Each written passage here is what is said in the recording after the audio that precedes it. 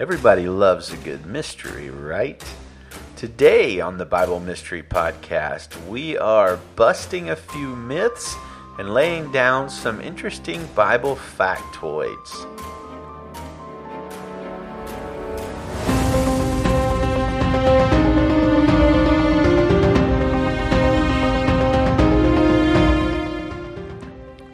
And welcome in wherever you are, whatever you're doing. Thank you for taking the time to listen to the Bible Mystery Podcast. Today, we're just kind of doing a hodgepodge episode. The Bible is not trivial. It's an important book. It's the Word of God. But there is interesting trivia about it. And there's a lot of myths out there. Like there's plenty of myths about what the middle verse of the Bible is and the significance of such a thing. What the middle chapter of the Bible is.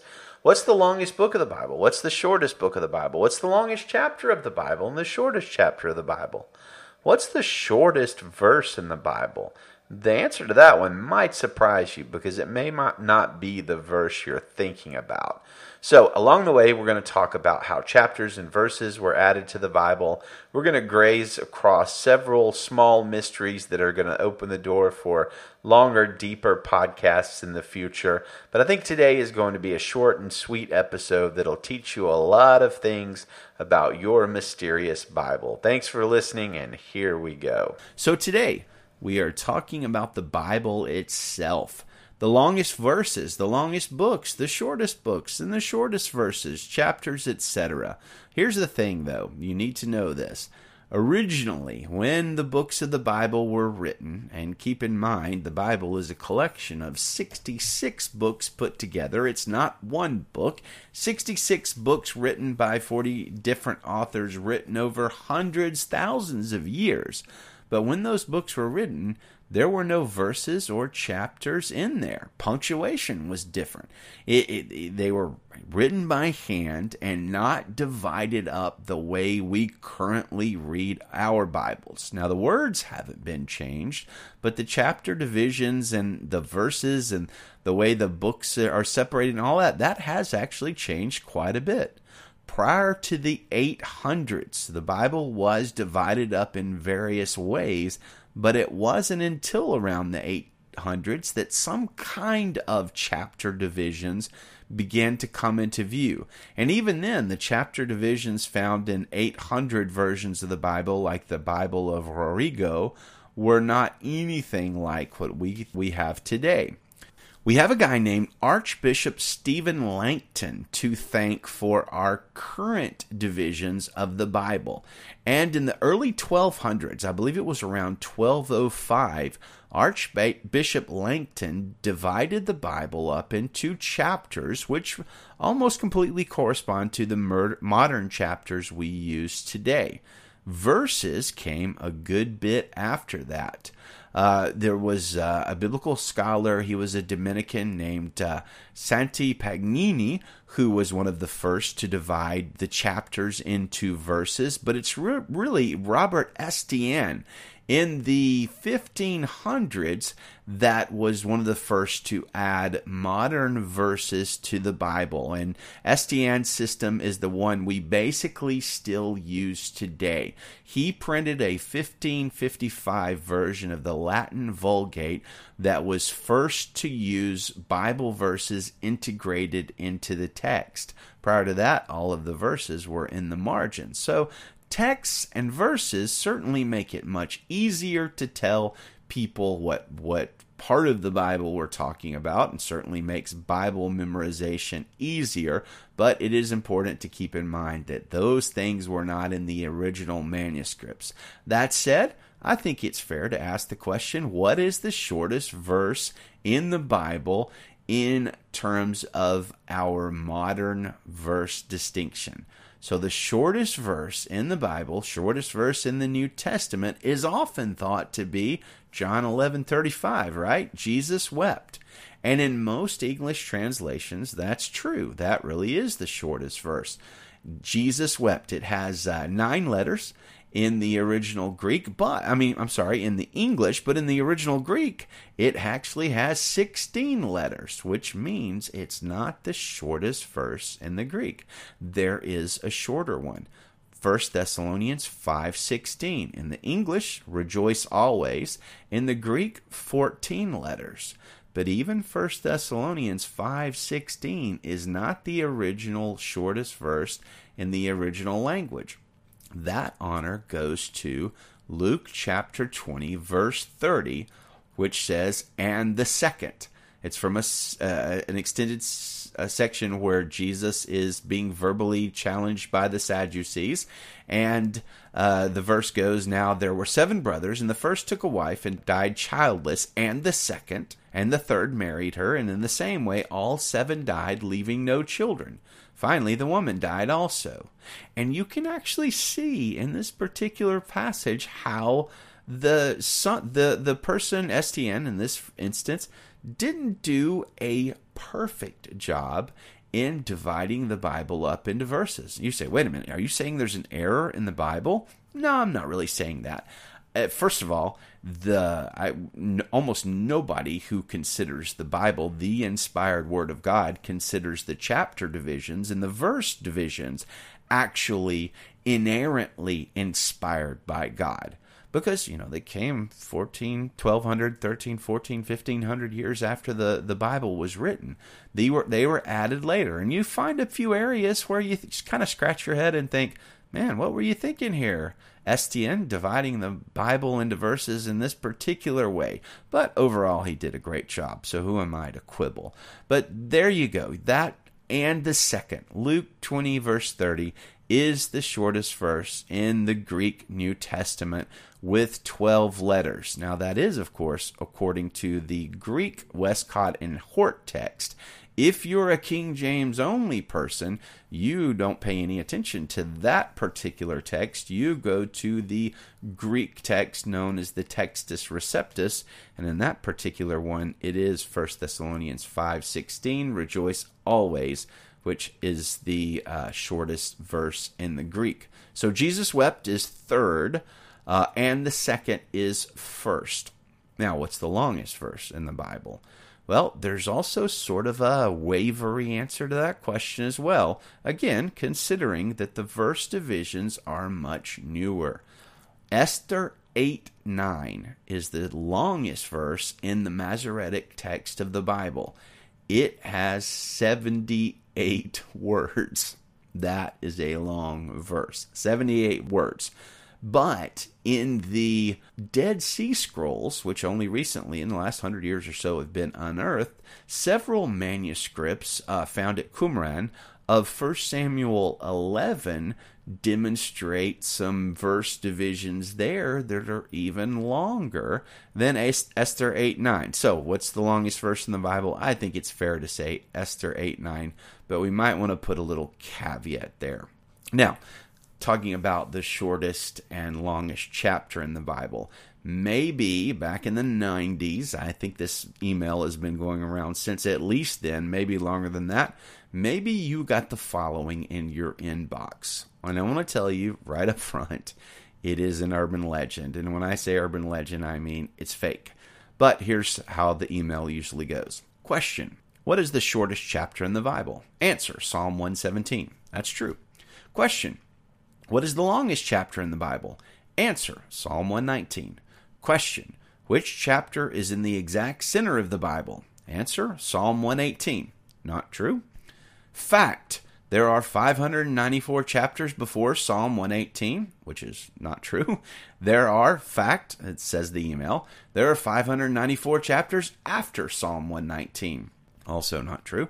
And these chapters together, the total is 1188. Question: what is the center verse of the Bible? Answer: the center verse of the Bible is Psalm 118:8, which is not true. Continuing to read the email. The next time someone says they would like to find God's perfect will for their life and they want to be in the center of His will, just send them Psalm 118:8, which says, "It is better to trust in the Lord than to put confidence in man." Well, here's the thing. It's better to trust in the Lord than to put confidence in emails forwarded by your dear old sweet Aunt Agnes, who it was forwarded to her by some other person. Because the fact of the matter is, Psalm 118:8 is not the middle verse of the Bible. It's close, but it's not there.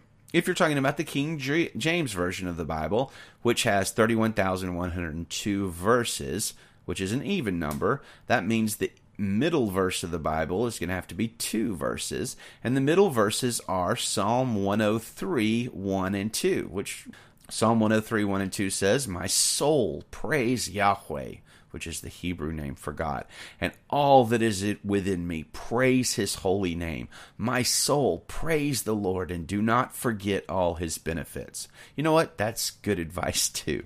So what are the 5 shortest books of the Bible in terms of words?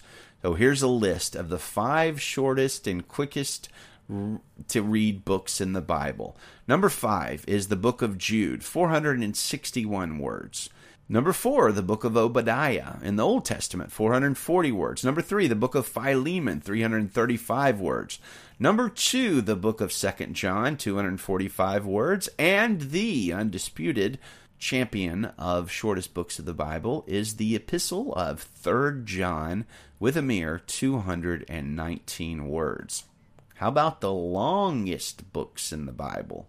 Well, most of the longest books in the Bible, in fact, all of the longest books in the Bible are, at least the top 5, are in the Old Testament, starting with the book of Exodus, second book in the Bible, 25,957 words, which is 25,700 and something words more than the shortest book in the Bible.